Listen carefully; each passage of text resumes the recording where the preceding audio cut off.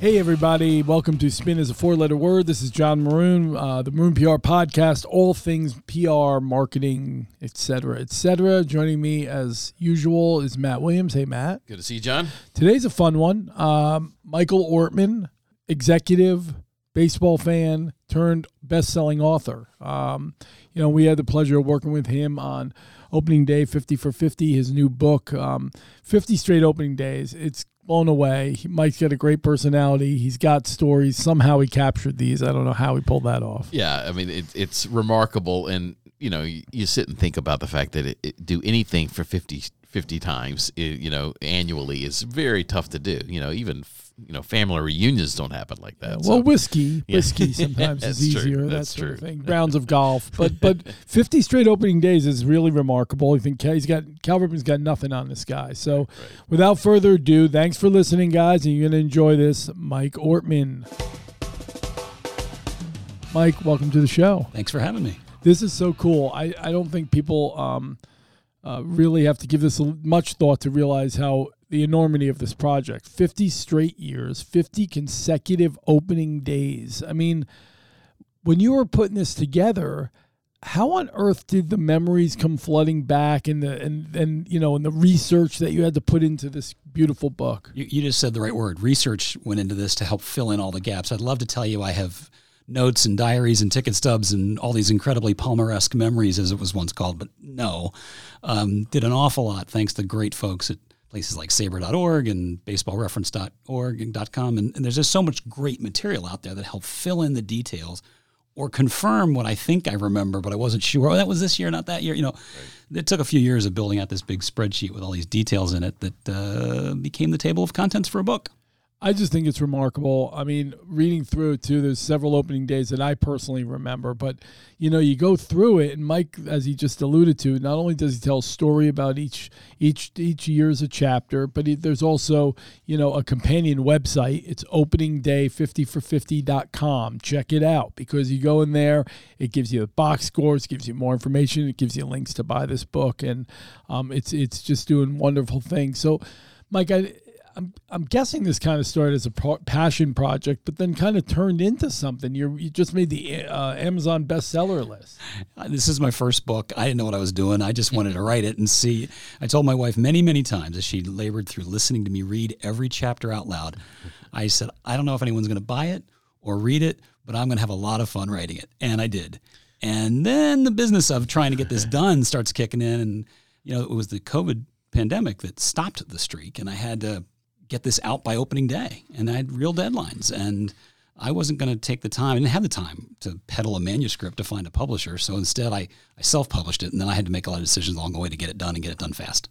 If you're a baseball fan, you have to read this book. I mean, seriously, it's because it's Mike's memories, but it's a history of baseball encapsulated a bit. It's not everything, of course, but it is. Matt, it's interesting. Well, along the way, I had an editor who's not a baseball person, but really did a great job editing it and meeting what we wanted. And her first reaction was, "This book is very dense." And I wanted her to dig down to what she'd be like, "Am I dense? What am I missing here?" She said, No, there's just a lot of stuff in here. And it gave me the idea to go spend the extra pages to put an index in the back of this book, because there are 750 people and places crammed into a 270-page book. It's really a lot of stuff. And 50 of them are Hall of Famers, were future Hall of Famers at the time, or That's current right. Hall of Famers. I mean, it must be kind of cool, because everybody's got an opening day story, right? Whether you did it once or whether you do it every year or whatever. Are you starting to hear those things, like when you're at signings or you're meeting with people or you're doing interviews? Are you starting to hear people tell you their opening day story? Heard them all along the way, John. Absolutely. Yeah. People just, the minute they would read it, Phil Wood helped on some of these. And of course, he couldn't resist the temptation of reading my chapter, saying, okay, this is right, this is wrong. And now let me tell you the story that I have about that. And it came from everybody that I talked to about this book. They all have their story. And in fact, you mentioned the companion website earlier. In there, we give fans an opportunity to share their story if they would like. And who knows, that may be the next book, the next 50. If I take fans' stories and put that same level of research into that game, we'll see what the next one's going to be. But I'm having fun with the first one. We're with Michael Ortman. He is a best-selling author. His new book, Opening Day, 50 for 50, chronicles his journey. 50 consecutive years going to opening day, which still I say it, I laugh a little. It just kind of boggles my mind. I'm sure I'm not the first person to ask this, Mike, but like of all these memories that come flooding back, like is there a couple that are really, really stand out to you more than others? A couple. Obviously, it was there the opening of Oriole Park in 1992. That's very special. The opening of Nationals Park in 2008. But when you're a Washington Senators baseball fan, as I was as a little boy, and then you have your favorite thing in the world taken away from you when you're only 11, and the Washington Senators go off to Texas to become the Texas Rangers, it leaves a hole, a big hole. And that hole stayed that way for 33 years. And any fan of any team that's ever left town can relate to that. So by far, John, the most memorable was in 2005 when baseball came back to Washington, D.C. I actually got a little chills when you said that. Like, I remember that so vividly. Like for you, because after that, I think a lot of Senators fans gravitated up here, and I know many of your opening days were here in Baltimore.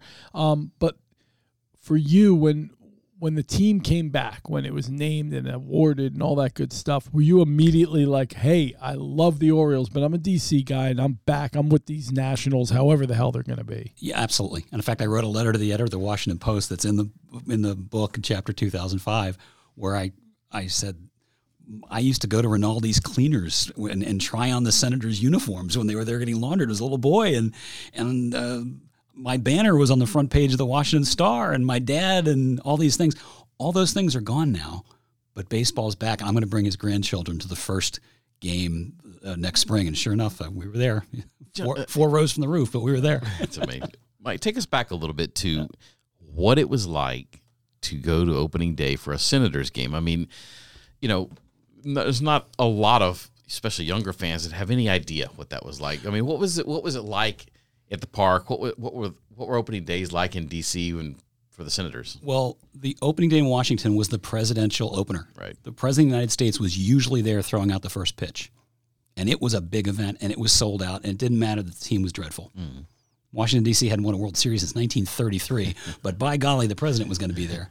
And that made it a big deal. My dad wasn't a baseball guy. He was a big event guy. Mm. And so one day he shows up at school at lunchtime and says, let's go to opening day. And he knew I loved baseball. He didn't, but I did. And off we went for the next couple of years. But it was, fans would line up outside the stadium the night before to buy the last few tickets. Always packed house, no matter what the weather. Ted Williams was the manager of the Washington Senators, 1969, 70, 71, and then continued with them when the team went to Arlington. But it was a big event. Yeah. The rest of the season wasn't, but that one day, unbelievable. That's awesome. I'll tell you what I like is, this public relations podcast largely, and we really enjoy the media. We work closely with media and have Matt and I got some rings in us, and we've been working with media for a long time. But I like in the book that there's a lot of homage to media members and a lot of clear respect that you have for them. In fact, one chapter, it was Ken Rosenthal column that you really enjoyed about that he wrote on opening day that you reprinted. That really resonated with Ken to the point where he ended up tweeting about this. Timmy Kirkchin, it resonated with you. Harry Callis, you were around, and there's a lot of things to talk a little bit just about your admiration for great baseball journalists through the years. Well, baseball, the pace of the game has a cadence that is such that it lends itself to storytelling. And that's what we try to, this book is, yes, there's 50 games. There's also 50 stories that aren't necessarily about the games. Because I grew up reading the likes of Tim Kirkchin and Ken Rosenthal, who wrote in Baltimore, or Tom Boswell, who wrote in Washington, and many others that went on to big national stage in baseball media. But they cut their teeth here. And we were very fortunate to be able to be fed by these greats. In 1981, John, I sat coincidentally right behind the great David Israel, who at the time was the top of the trade. Little did I know until I catch up with him 40 years later via social media that was his last day in Chicago. He had just left the Chicago Tribune. He was having a big going-away party that night that hosted by Bill Veeck, and off he went. But he was the top of the business, and we got to be fed by him when he was writing for the Washington Star and then later the Chicago Tribune. Yeah, that's really cool.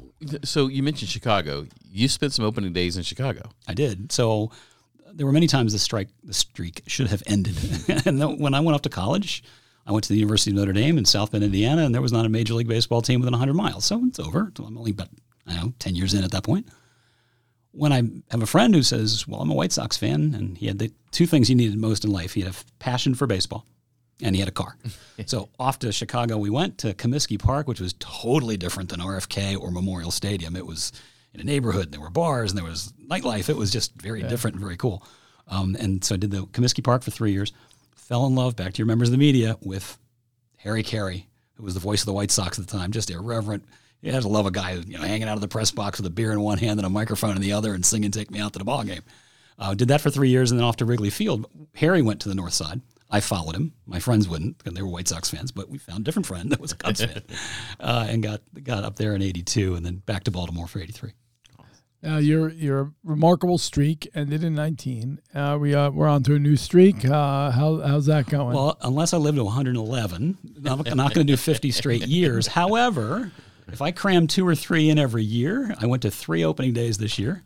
I went to one in Philadelphia for the first time, which was fabulous. In fact, had the complete fluke. I walk in, there's a little crowd gathering near Harry Callis's statue.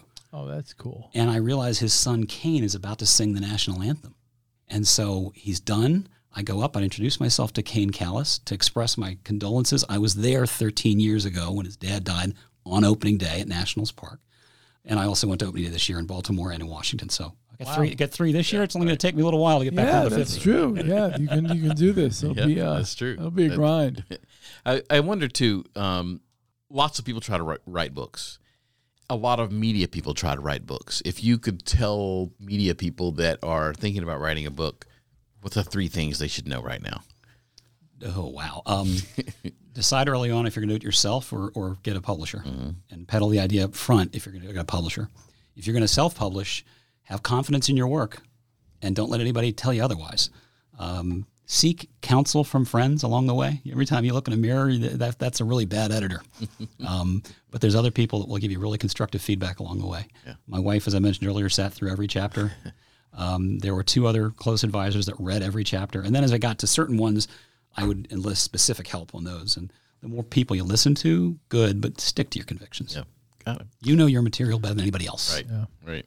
Yeah, you're the expert. Yeah, that's right. We always tell our guys that too.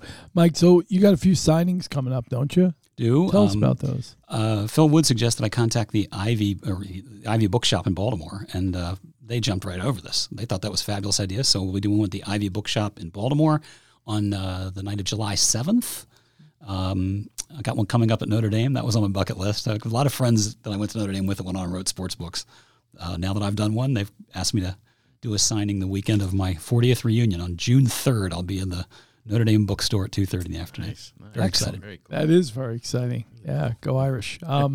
Hey, so real quick, before we let you go, just finally, what's next, Mike? I mean, you weren't an author a couple of years ago. Now you're a best-selling author. I mean, is there momentum here? Is there, I know you mentioned earlier, maybe a fan side of things, but are you starting to think in those terms about what maybe doing this again? I love telling stories. I always have loved telling stories. The fact that it would come together as a book, I think let's let this one soak in for a while. And I think I would like to do more of this, but it's not, I don't have a burning passion to do the next one, but I may. Let's see how this one does. And the book is available. We got an audiobook, right? We got the companion website. It's available on Amazon, B&N, wherever quality books are sold. That's correct. On all the online book retailers, Amazon, Barnes & Noble. It went live on Audible this week, so I was very excited. Oh, that is exciting. And one thing I've learned, Matt, back to your other question, the whole online retail book business is complicated, gradual. It's not you flip a switch and everybody goes live with everything you want on day one. But little by little, we're getting there the way it's supposed to be. And recording an audiobook, that's a grind, isn't it? Multiple takes, multiple days? It was. It took 4 days. I think we were 17, 18 hours in the studio. He told me it would take a lot longer, but I'm the expert. I know this material, and I did all the narration myself and all the different voices. I had a lot of fun doing it. But it took about 18 hours to bang out a 9.5-hour audiobook. Well, check it out, everybody. Opening Day 5050.com is the website. Check it out. Buy a book. Listen to it. Michael Ortman is a great man who's done a terrific job pulling these memories together. It's incredible that you were able to chronicle this. I wish I could chronicle my adventures like this. Thank you, Mike. Thanks for having me. Appreciate it. Thanks for listening to Spin is a 4-letter word. If you like what you hear today, please subscribe. Send us your feedback too. We want this to be interesting for everybody. And give us a follow @MaroonPR on Twitter and LinkedIn.